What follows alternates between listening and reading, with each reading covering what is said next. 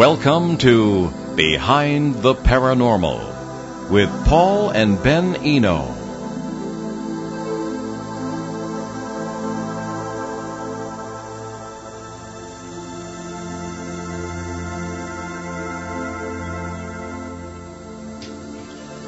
Where do we get our ideas about an afterlife?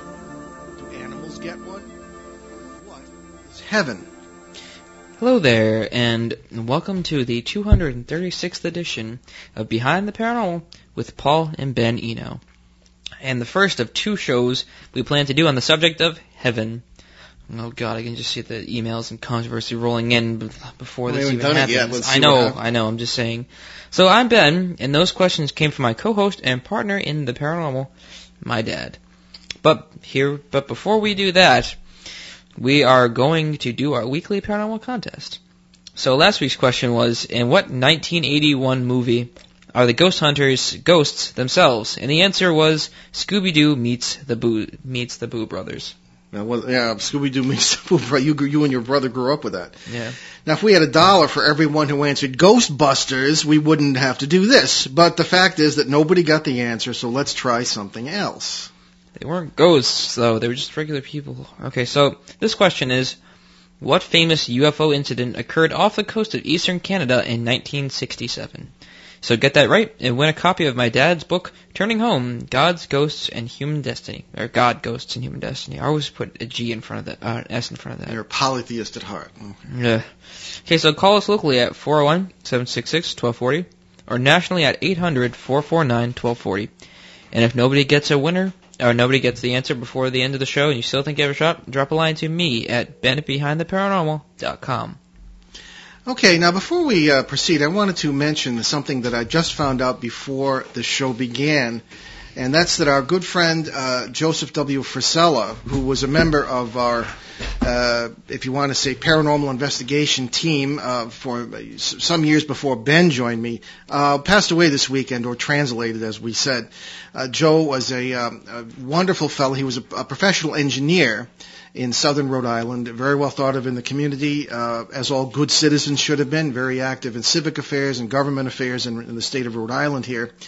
And he is mentioned in several of my cases, certainly in the dark case in Footsteps in the Attic. And of course, Joe's job would be to come with us and to determine, strangely enough, what sort of water table and what sort of soil was on a given site, because as we developed multiverse ideas, we realized that these are factors, strangely enough, in the conductivity of electromagnetic fields that have to do with these things. So we're going to miss Joe. It was a real shock to us, and for those of you who have read about him in my books, that's who he was, and we ask your prayers and good wishes for his family. Okay. So, Ben, I guess you're interviewing me tonight. All right, so tell us about heaven. Okay. Do we have a call, Ben? We have 2 calls, all right. We didn't even start yet, and we're in trouble already. Okay, well... Okay, we'll welcome our first caller here. Hello, welcome to the show. Hello? Hello. Yeah. I can barely hear you. I'm going to adjust the audio here. Okay. There we go. Okay. All right, I have a question, the answer for that question about the UFO on the East Coast. Oh, yes. Shag Harbor. Shag Harbor is it. Ding, ding, ding. Congratulations. Bingo. If you'd kindly give our producer your name and address and phone number, we'll get your book out to you. Oh, thanks. Okay, great. Right off the bat, that's great. That's the fastest we ever had a question answered in 3 years on the air. Thanks a lot, sir. Oh, all right. Like 2 okay. Minutes. Oh, not bad. All right. Okay, so you asked me to tell you about heaven. Okay. Yes. 25 words or less? Okay, well, Ben, you're into music. The Jamaican reggae musician Peter Tosh once commented that everybody wants to go to heaven, but nobody wants to die. I thought Jimmy Durante said that. But No, Peter Tosh. Yeah, well, pretty cute anyway. But there are all sorts of questions that come along with that statement. Is there a heaven? If so, what is it? Where is it? Why do people always think it's in the sky? I always found that very interesting. Is it a place or is it a state of being? Or is it both? Is it personal or does one size fit all? Do you have to die to get there? Does your soul go to heaven or is there more to it than that? Do animals have a heaven? Do animals have souls? What is a soul anyway? And the big issue for me has always been, We all want to know where we go when we die, but where were we before we were conceived? Could the answer be the same for both questions? Anyway, for more than 40 years now, boy, time flies when you're having fun, I've carried on a private, informal study of people's ideas about God, religion, heaven, and hell. I've paid special attention to the contrasts between what various religions teach and what their rank and file actually believe. The fact is that there are as many official ideas about an afterlife in general, and heaven in particular, as there are religions. But among individual people, there are fascinating commonalities that run from the most ancient known civilizations all the way to the present day. Ideas about heaven are especially fascinating, as that is where most people want to end up. So how far back does the idea of an afterlife go? Well, the notion of life extending beyond death seems to have been present from the very beginning of humanity, and perhaps before that, almost as though it's something every human being is born with, in a funny way. Okay, so is there any evidence that animals know about an afterlife? Well, as a matter of fact, I strongly suspect that we're not the only species that recognizes death, understood, of course, as the end of life. And I don't think we're the only species that has a hint that it's kind of an illusion, that it doesn't really exist. And that's another story, but animals seem to have some sort of sense of that. Now, according to geneticists, chimpanzees, of all critters, are our closest living relatives in the tree of life on Earth. Chimps clearly mourn their dead. In one case, at a British zoo, the matriarch, the chief female of a captive chimp clan, was over 50 years old and was known to be dying. In the days before her death, the other chimps were very quiet, spending time with her in groups, frequently caressing and grooming her. When she finally died, all the chimps left, but the matriarch's oldest daughter soon returned, spending the night with the body. Zookeepers then removed the body, but the other chimps clearly remained quiet and in mourning for some days after that. Now, chimps will often keep the bodies of their dead in the midst of their communities until they mummify. Now, was this behavior an indication that chimps believe in an afterlife or have a hint of it, or is it just a form of denial? Certainly, biologists are finding that chimps and many other creatures, including non-primates such as cats, dogs, birds, and even plants, I can tell you a story about that, display signs of self-awareness, sympathy, empathy, love, sadness, joy, and all the other poignancies of life that we experience. Now, you remember Karen Anderson? Yeah, I do. Yeah, a well-known author and animal communicator from Washington State. She's been on our show several times, always generates a lot of excitement. Well, Karen will tell you that animals not only know about death and an afterlife, but that they understand it far better than we do. Now, I myself have written, this is before you were born, I myself repeatedly observed, okay, I'm sorry, I just was pointing out, we have another caller here. Why don't we, I'll go back to my narrative in a minute, but we'll take a call. Hello, and welcome to the show. Yes, I was the one that called in a minute ago on the Shag Harbor thing. Oh, yeah. But I wanted to answer you said, what is heaven? Oh, well, that's not the contest question. That's our subject. But go ahead and give it a shot. Show. Heaven is simply the highest level of your own consciousness. Huh. Okay. Yeah. I think you're anticipating, in a way, kind of the end of our show. We're going to be in 2 shows on this, and I think you're getting there. Oh, okay. I thought that's what you said at the beginning. I'm sorry. Okay. Not at all. Okay. Enjoy your show. Thank you very much. I hope you're the one who's supposed to enjoy it. Take it easy. Okay, thank you. All right, there we go. Obviously, very people interested in this subject. Okay. Now, as I was saying, I've repeatedly observed some really curious behavior in cats and rabbits when it comes to matters of life and death. For 15 years, including your first 4 years, Ben, our family lived in a little house in the New England woods, and we called the place Underhill. In England, people name their houses. They don't tend to do that here, but I do it. Because the house was kind of nestled against an old glacial drumlin. This is down in Cumberland now. We did quite a bit of backyard farming, raising chickens and rabbits, and had as many as 9 outdoor cats at any given time. I was a newspaper editor at the time. I used to be the editor of the Lincoln Cumberland Observer here in this area and also down in Smithfield some years ago. But anyway, I arranged late hours for myself so that I could be home during the day. That was when I was at the Providence Journal. And you and your brother, Ben, while Mom was in her office, had the pleasure of my company usually during the day. So we spent a lot of time with the animals. Now, cats are predators, descendants of the great jungle cats of Africa and all this. And domestic cats are often thought of as instinctive and cold-blooded killers who really make a mess out of the local environment. So we were amazed to observe what can only be described as highly developed and life-respecting customs and civilized practices even among our community of cats over a number of years. On several occasions, one or another among them would adopt a homeless baby rabbit, and in one case a baby groundhog whose parents apparently had been lost to traffic on a nearby road. The other cats always respected these adoptions, as far as we could see, never attempting to molest these adoptees, who soon learned to fend for themselves and wandered off to take up their own lives. Got another question? Well, you see, maybe nature isn't as cold and cruel as Charles Darwin thought. Well, that's true. It's like the survival of the fittest. Well, yeah, I guess that's true. But on the other hand, there does seem to be a streak of goodness and kindness in nature, strangely enough. Now, I think it's kind of a unique sort of gentleness that pops up sometimes when you least expect it. But anyway, these cats of ours even got along with their local peers of other species.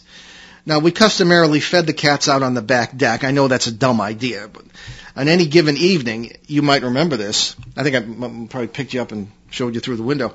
It was typical to look out and watch cats, ours and their pals from among the local ferals, possums, raccoons, and even the occasional porcupine, peacefully taking turns eating and drinking, or occasionally feeding together. Now, despite modern fears about rabies and other sanitation medical menaces, not once did any case of disease break out among our cats. As for feline funeral customs, these became apparent to me as well. There would always be an alpha cat, a big cheese, either a male or sometimes a female. While all the cats were friendly and sociable all the time, one could always tell the alpha because he or she would keep that tail up in the air when in the midst of the community, and apparently was the one allowed to approach and brush up against me, you, and other members of the human family or visitors. Now, as I understand it, that brushing up technique they use is an indication for a cat of ownership or marking of territory. Glad they don't mark territory the way dogs do. That would have been a mess. Anyway, I clearly remember one time when the entire cat community seemed upset. The alpha, whose name was Kitty Wells, had been missing for a whole day, and that was a sure sign of trouble. There was a heated crawl space under the house for the cats to go during storms or cold weather, and that's where several of the cats seemed to be trying to lead me. Sure enough, there was the body of Kitty. From the look of her body, I strongly suspected snake bite, not very reassuring if it took place under our house. Now, there was a certain copperhead snake that was a sort of local equivalent of Shere Khan of Jungle Book fame around there at the time, but we could never prove that he was the culprit.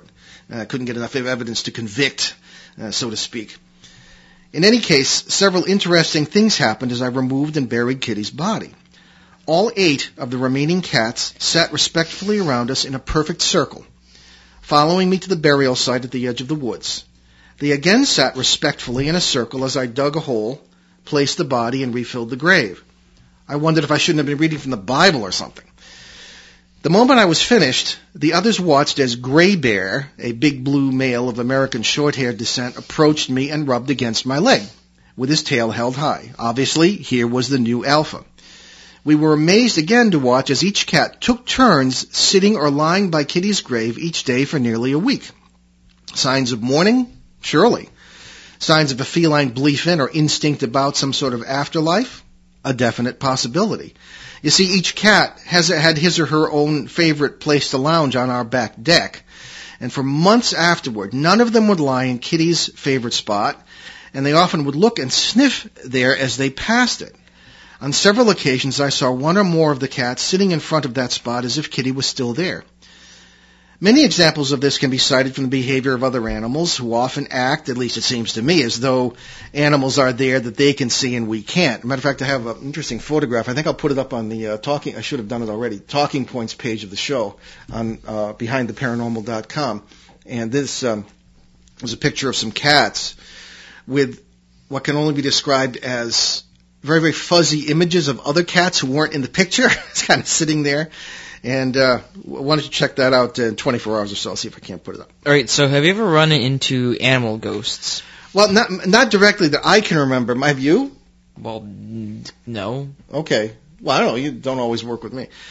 But anyway, I think that I would have to answer no to that, not directly, but over the last 4 decades, I have often run into people who are sure they have, especially in the case of much-loved pets. Now, I've never captured a photo like that myself. I just described one that is out there. It was taken by someone I know, and that does happen. Certainly, there's far more to animals than ever occurred to the arrogant 18th and 19th century minds who founded modern science, shall we say. So aren't there experiments going on with animal communication? Yeah, as you say, there's a lot more to animals than meets the eye. Research is showing that many creatures use sophisticated forms of verbal and possibly telepathic communication. This seems especially true with creatures like dolphins, who apparently refer to each other by name. I'll say that again. Dolphins have been found to refer to each other by name, apparently, with the sounds they make, and have already begun rudimentary communication with humans. There's even a name for this study of animal communication. It's now called zoosemiotics. Okay, so much for dumb animals. Yeah, I guess so. And as you might guess, we feel that the multiverse theory can explain many of these forms of awareness quite easily.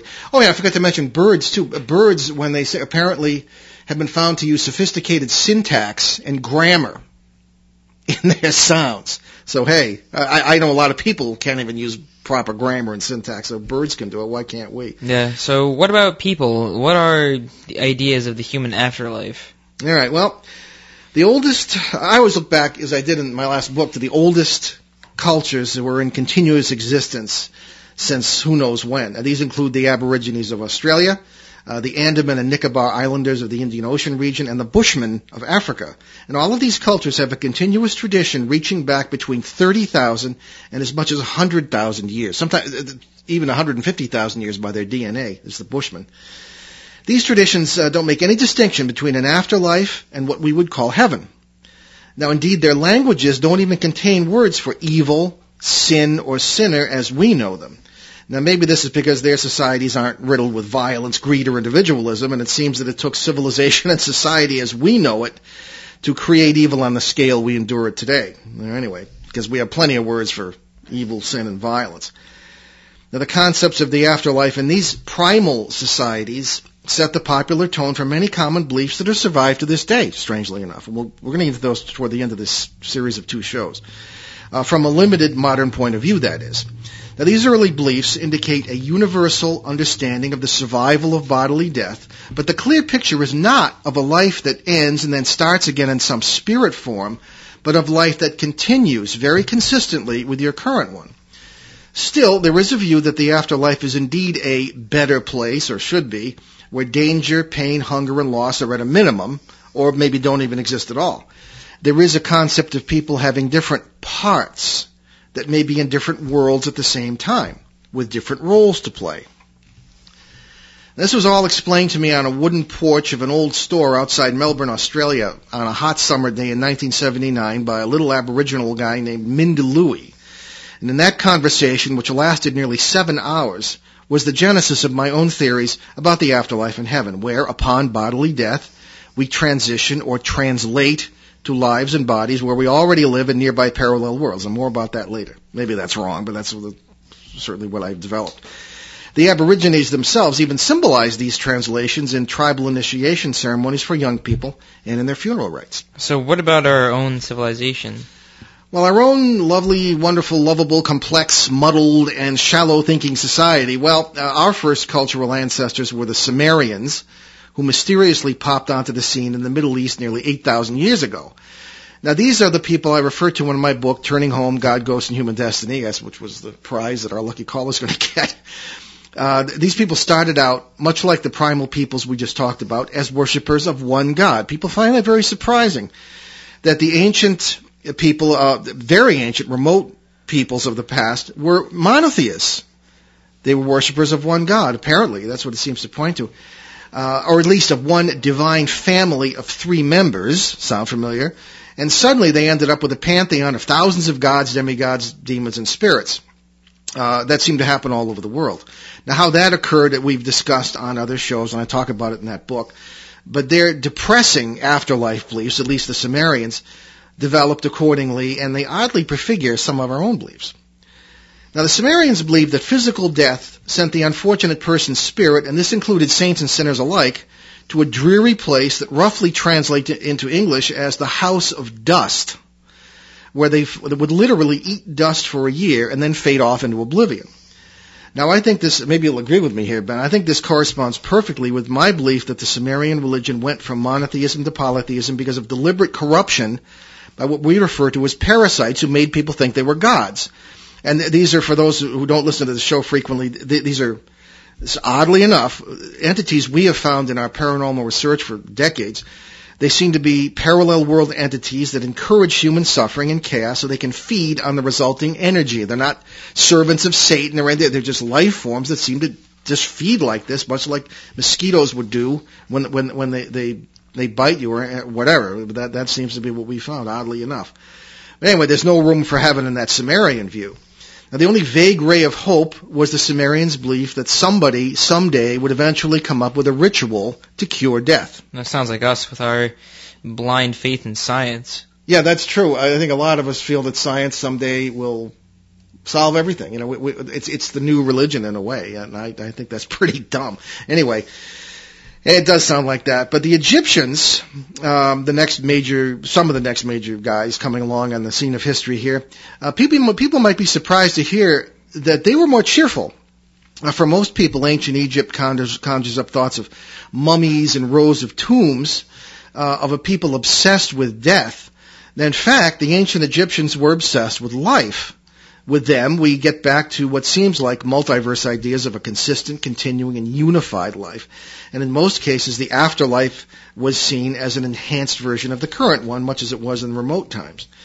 The Egyptians believed that the body had 3 souls, and that the ideal afterlife situation, I suppose you could call that heaven, would be to reunite these 3 souls in the next world.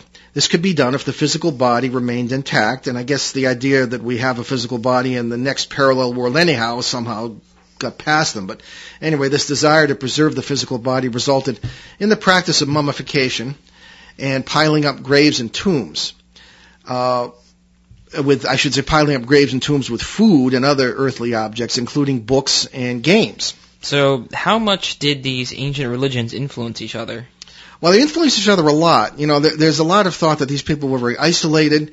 Even when it came to commerce, there's a lot of evidence that there was vast amounts of even global commerce in the prehistoric world. That's maybe a subject for another show, but certainly the exchange of ideas was all over the place. There are a lot of ideas that apparently are universal, that came from this place or that place, but was shared. So anyway, one of the best examples of that is a religion most listeners, I should say, probably never heard of, but I think it deeply influenced afterlife beliefs among the Greeks, Romans, Jews, Christians, and Muslims. It has had more influence in today's popular concepts of the afterlife and heaven than any other religion, in my opinion. And I'm talking about Zoroastrianism, something probably most people never heard of.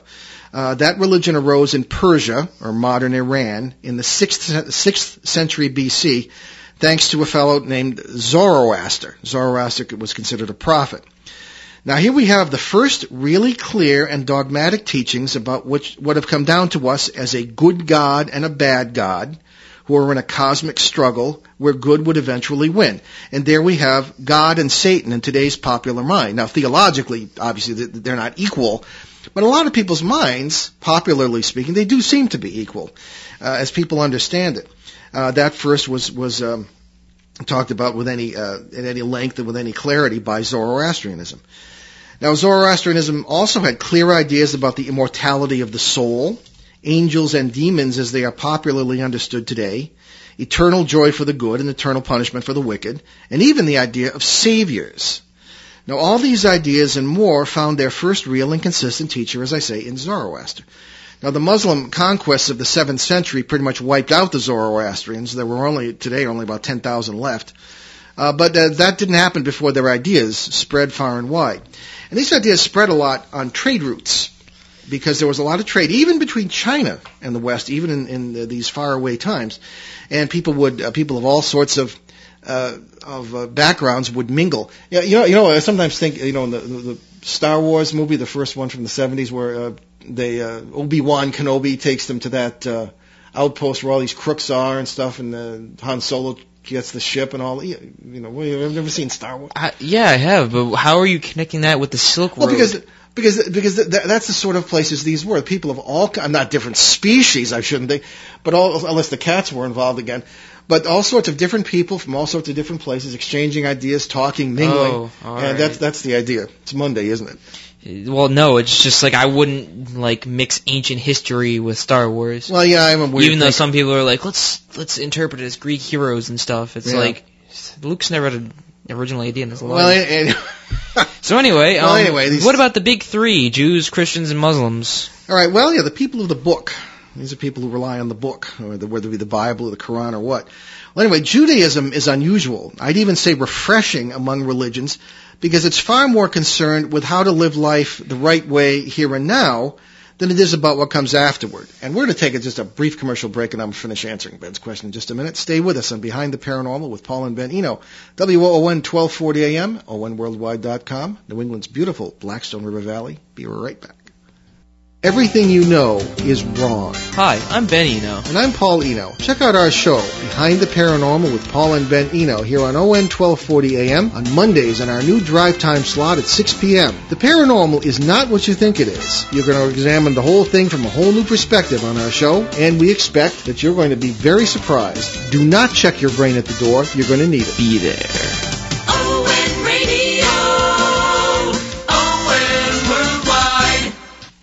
Okay, and we are back on Behind the Paranormal with Paul and Ben Eno. We're talking about what is heaven tonight. First of two shows in which we're going to discuss that, because it's a big subject. We've already had some excitement generated about that.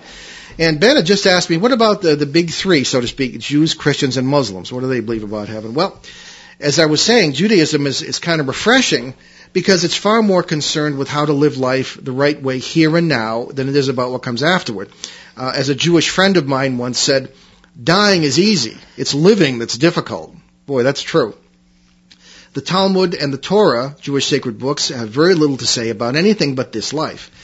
In fact, there is no official Jewish teaching that I know of about the afterlife. There are plenty of opinions and debates, plenty of schools of thought. We've even had a number of Jewish listeners express enthusiasm for our own multiverse ideas on the subject.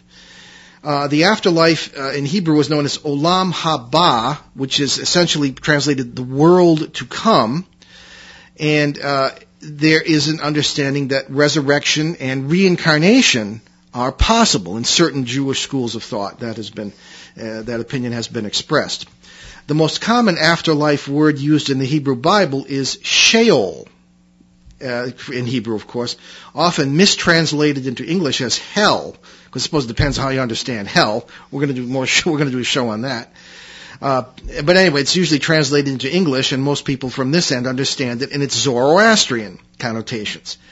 In fact, there is no official concept of eternal punishment in Judaism. No official concept. There are some unofficial ones.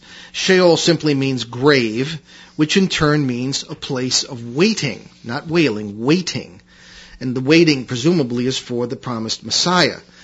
Now, since about 200 BC, though, the idea of an eternal reward / heaven has become more popular among the Jewish people. The great scholar Hillel, who preceded Jesus by about 65 years, was a tremendous influence on him and is still considered one of the main go-to guys on Jewish thought, said in so many words, the afterlife, worry about it when you get there. I kind of like that. Okay, how about Christians? They seem to have some complicated ideas about an afterlife. Well, here we go into the controversial part of the show. Christians have always claimed to be direct descendants of the Jews. Okay, the earliest Christians are those in the, quote, Jesus movement, unquote, as modern scholars, some modern scholars like to call it, were Jews who never considered themselves anything else. Some non-Jews, who were known as Gentiles, decided to follow Jesus in the very beginning, too. As far as is known, most of these converted to Judaism first. As a matter of fact, it's believed that the earliest apostles required that, or at least suggested it strongly.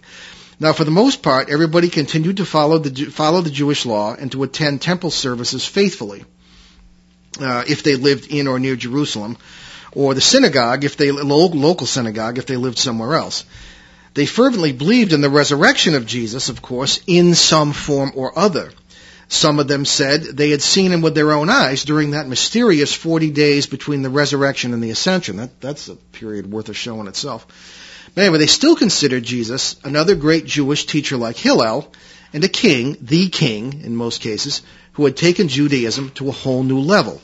And they believed he would return forthwith to establish the kingdom of God, whatever that might be. I really can't stress that enough. There was a belief that, and if you read the Gospels, it kind of says that he wasn't going to be long. And as time went by, things began to get a little confused in the Christian movement. Well, anyway, few people today realize that, as I say, as time went by, there were upwards of 15 different flavors of early Christians. Some believed that Jesus had been a spirit, others that he was an ordinary, if brilliant and holy man. Others said that he was God's adopted son. That became a big bone of contention. Still others believed in reincarnation and that Jesus was the reincarnation of Moses or Elijah. Others believed that marriage and family should end then and there so that people could go out into the desert or at least sit and wait for the second coming, which, as I say, was supposed to be forthwith. So on, so on, and so on. But as far as I know, it didn't occur to anyone that Jesus had come to found an entirely new religion. The kingdom of God, whether physical or spiritual, was not considered something for the afterlife or heaven. Then came along your favorite guy. Oh, I know. Yep. Well, along came someone who changed everything. Paul of Tarsus, otherwise known as St. Paul, with whom I have always had a love-hate relationship. And here's where we need some serious explanation to understand how Christian ideas about heaven developed. Every modern Christian knows or should know about the 9th chapter of the New Testament's Acts of the Apostles, where Paul is on his way to persecute Christians in Damascus, but is knocked off his horse by a brilliant light and a voice from the sky, which converts him to what would soon be called Christianity. He proceeds to remake Christianity and lay the foundation for, among other things, all our ideas about the afterlife and heaven. Now, I'm sorry. I know that I'm named after him and all, but even when I was studying for the priesthood, and this didn't necessarily endear me to some of the faculty members, I found everything about St. Paul to be a little bit fishy, sometimes a lot fishy. There are all sorts of reasons why I feel this way, but suffice it to say that I don't feel that Paul was what he said he was. And I'm not saying that he was a con man or a crook or anything like that. I believe he believed absolutely what he was teaching. I think he was very sincere. But what I believe that he was, this is going to sound kind of funny, I believe he was not really a Jew, born to Judaism at least. I think he was a failed pagan convert to Judaism, something that was not that uncommon in those days. He has every mark of it. There were people in those days known as God-fearers. They were Gentiles or non-Jews who loved God, even sometimes tried to follow the Jewish law, but they didn't actually become Jews, and the Jews respected them as people who were attempting to be righteous people. But some people actually made the conversion to Judaism, and sometimes that wasn't a good idea for a number of different reasons. Political, social, it just sometimes didn't work, and I think Paul was one of these people. I think he had a serious axe to grind with the Jewish priests at the temple in Jerusalem for reasons we don't have time to discuss. All right, but let's move on. Paul literally proceeded to take over Christianity, and over the next few centuries his influence resulted in the stamping out of all Christian groups that didn't agree with his wildly un-Jewish notions. Now, the idea that Jesus is literally God and should be worshipped in his own right, the idea of the church as we know it, and most of the New Testament itself came straight from Paul.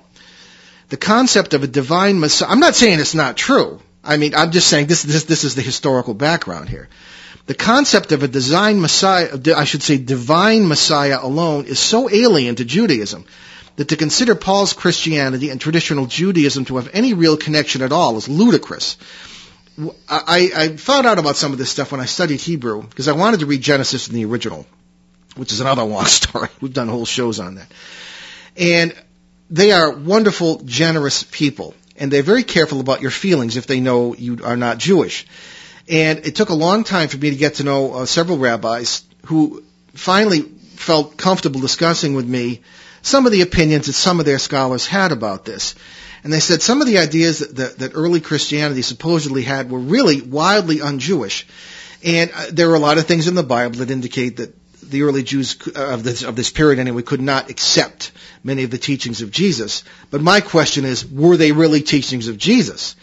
Jesus was a brilliant Jewish scholar in the tradition of Hillel.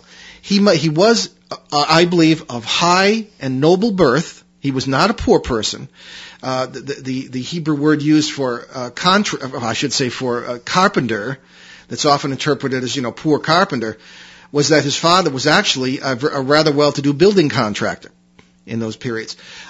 His presentation in the temple, poor kids of that period were not presented in the temple.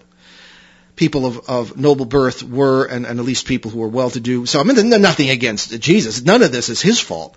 But this is the kind of background we're looking at here.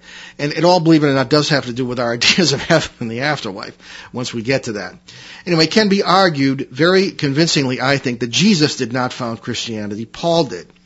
And as I say, I believe Paul was absolutely sincere. And don't get me wrong, Jesus is my oldest personal friend. And I believe absolutely that he rose from the dead.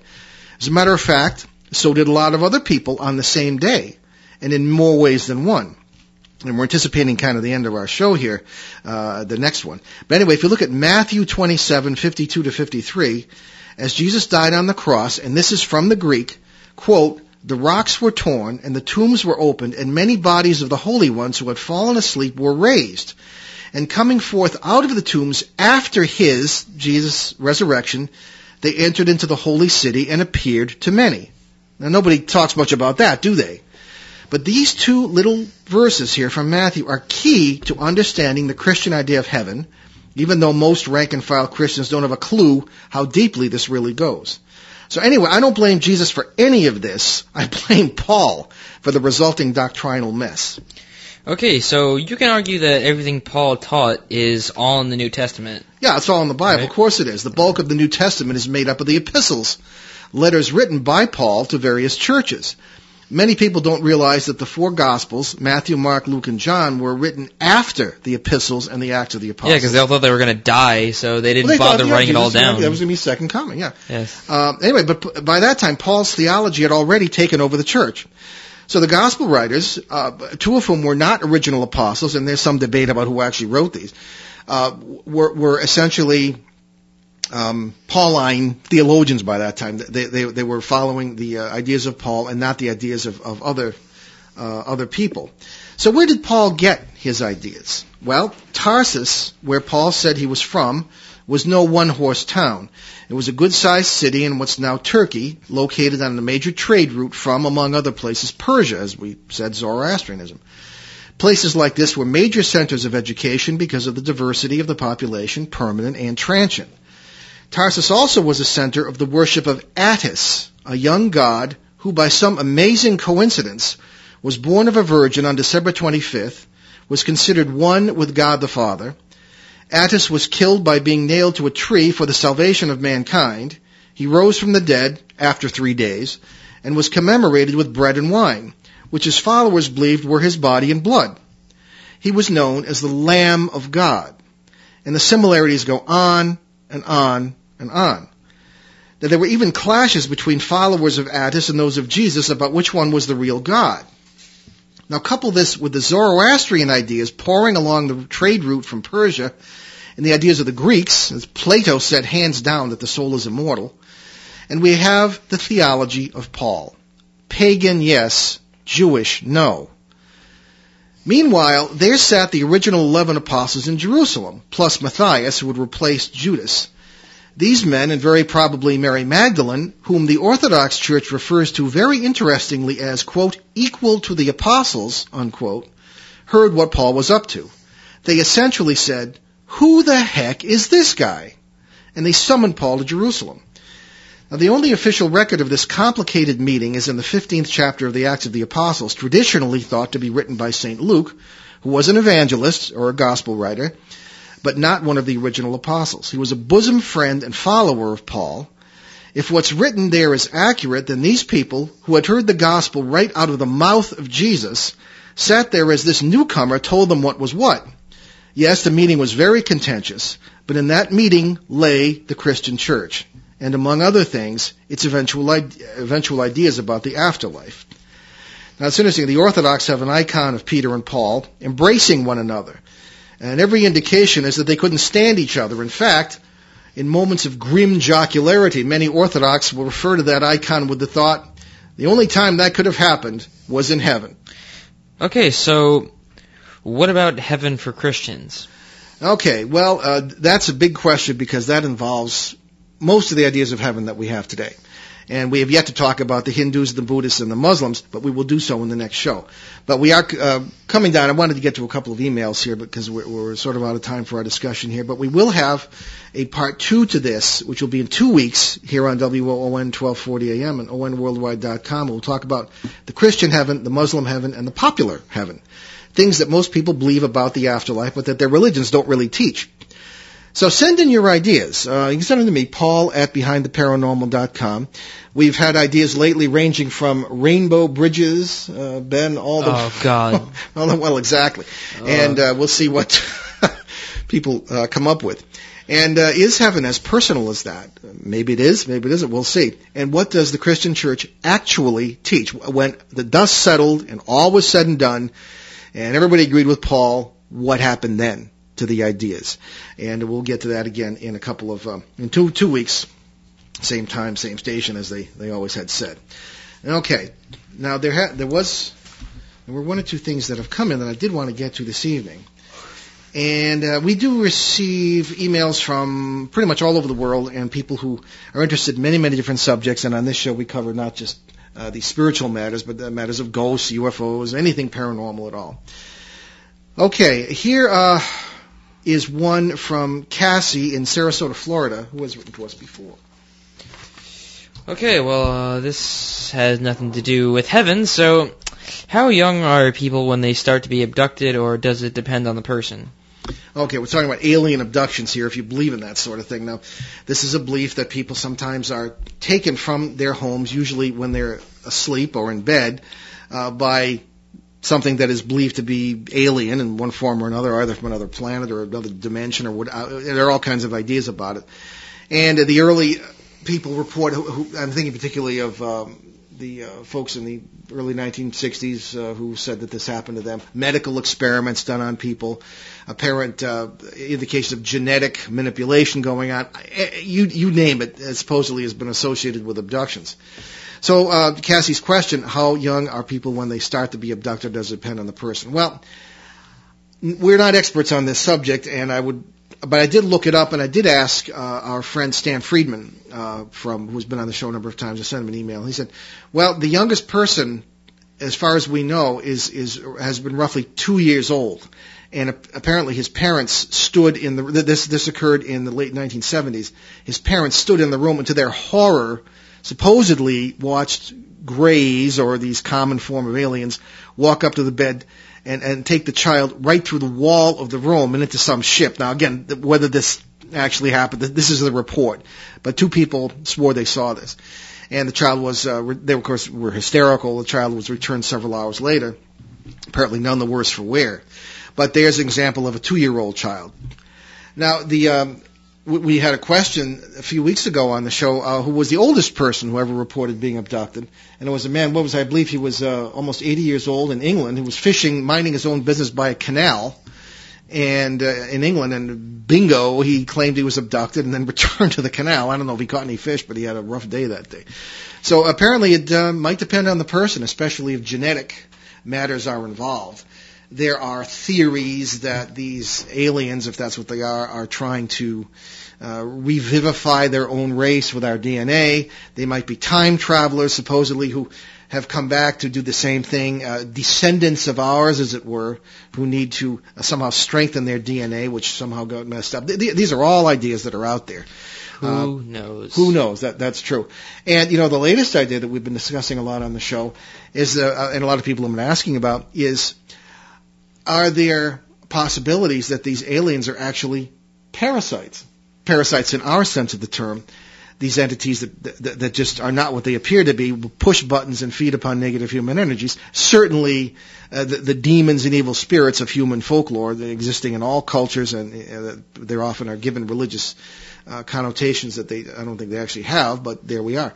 And we actually had a case where someone wrote to us from New York City who was an amateur paranormal investigator, began to apply our methods in a particular case, and said that as soon as she just got the feeling that this ghost in this house was not what it said it was, and made it clear, I don't believe you're so-and-so. And the whole thing immediately changed, and the people started seeing gray aliens in the house. So that generated a lot of questions. Are we or are we not dealing with what there appears to be? And I think very often we're not dealing with something that is what it appears to be. Okay, this is from, he says we can use his full name. So I'm not going to get in trouble with you if I say his name. Brian Helgas from Pittsburgh, Pennsylvania. That's WIZY, our good old station down there. He must listen to us on Sunday nights on CBS in Pittsburgh, and he has a rather lengthy one here, but it's a good question. Okay, so dear Paul and Ben, great show. I listen to your podcasts at work, and I really enjoy them. Thank you. Does boss know that? Yes. Yeah. Okay, so my question is, I occasionally wake up and find anomalous scratches on my body, generally my neck area. The scratches are 3 or 4 parallel scratches, about 5 or 6 inches long. Now I have nothing in my bed to scratch me, and I have tried to scratch myself deliberately, but cannot replicate these scratches. To add more to this mystery, recently at work I had an overwhelming sudden itch on my forearm. I scratched it as one would ordinarily itch, but it looked like I looked at the affected area and the scratches were visible. Last week I was sitting in my bed, shirtless, and preparing to take a shower, and our new baby cockatoo, I think, started screaming bloody murder, and I got up to investigate. My daughter saw me and pointed at my arm, scratches. So I have looked up the old hag, and I'm wondering if she's at work on me. Okay, let me stop you right there, just to explain what that is. There's an old folklore story, tradition, that has to do with what's called the old hag. And it's supposed to be, people sometimes see this as an old woman sitting on their chest as they are trying to sleep. And today it's commonly interpreted as a sleep disorder, and they have trouble breathing and things of this kind. And that's what he's referring to. All right, so I do not wake up at night with a feeling that someone is sitting on my chest like she supposedly does. Any insight from you will be appreciated. By the way, I have spoken to others, and I am aware of this phenomenon as being somewhat not uncommon. Well, certainly that's correct, Brian. It is not uncommon, but the question is, that doesn't mean that we can understand exactly what it is from every point of view. There can be several phenomena that occur like this that can be interpreted as the old hag or something of that kind, such as you've described. I'm very interested in the idea that the bird kind of went nuts and screaming bloody murder, as you said. I've heard cockatoos, and they can be pretty loud. When you went by, and then of course your daughter noticed this mark on your arm.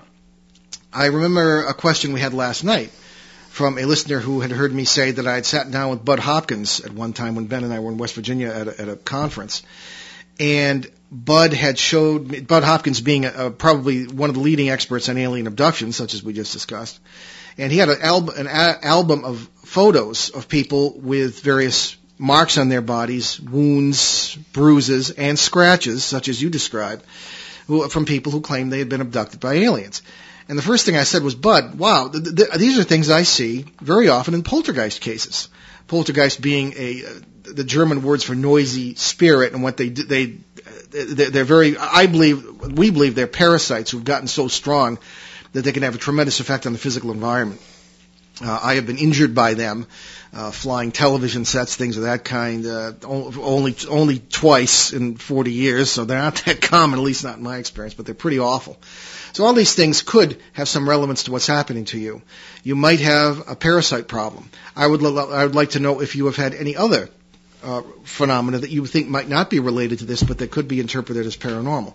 Not to reach here, but if you have had anyone, or if your neighbors, if you can freely talk about this with them, have had any sort of apparitions, strange noises, odd things happening in the middle of the night or during the day, or any other things moving when they shouldn't be, even something as minor as putting down your car keys and then turning around and they're not there. All those sorts of things are relevant somewhat. So keep in touch with us. I'd like to know about that. I am very concerned, however, whenever there are physical attacks, I'm not going to call them attacks, but physical manifestations of this kind. This is one of the things, because when I began to see it early in my career in the early 70s, I began to say there's more about this than spirits. There's more physicality to areas of the paranormal such as this than a lot of people think there are, because you've got physical scratches going on.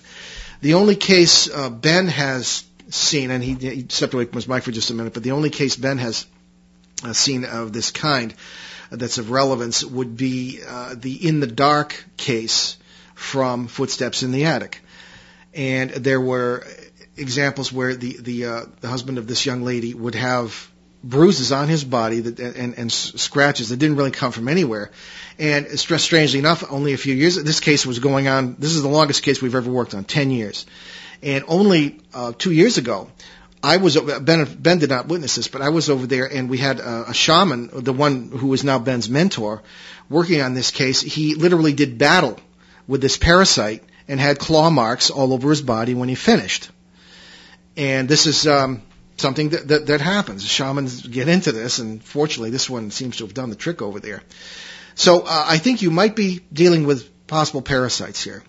I would ask you to keep in touch with us about this and to find out to let us know what is going on as we go. And you have suggested a website here. I'm not going to give it out publicly, but I'm going to take a look at the photographs you mentioned that are on this site, and I will get back to you on this.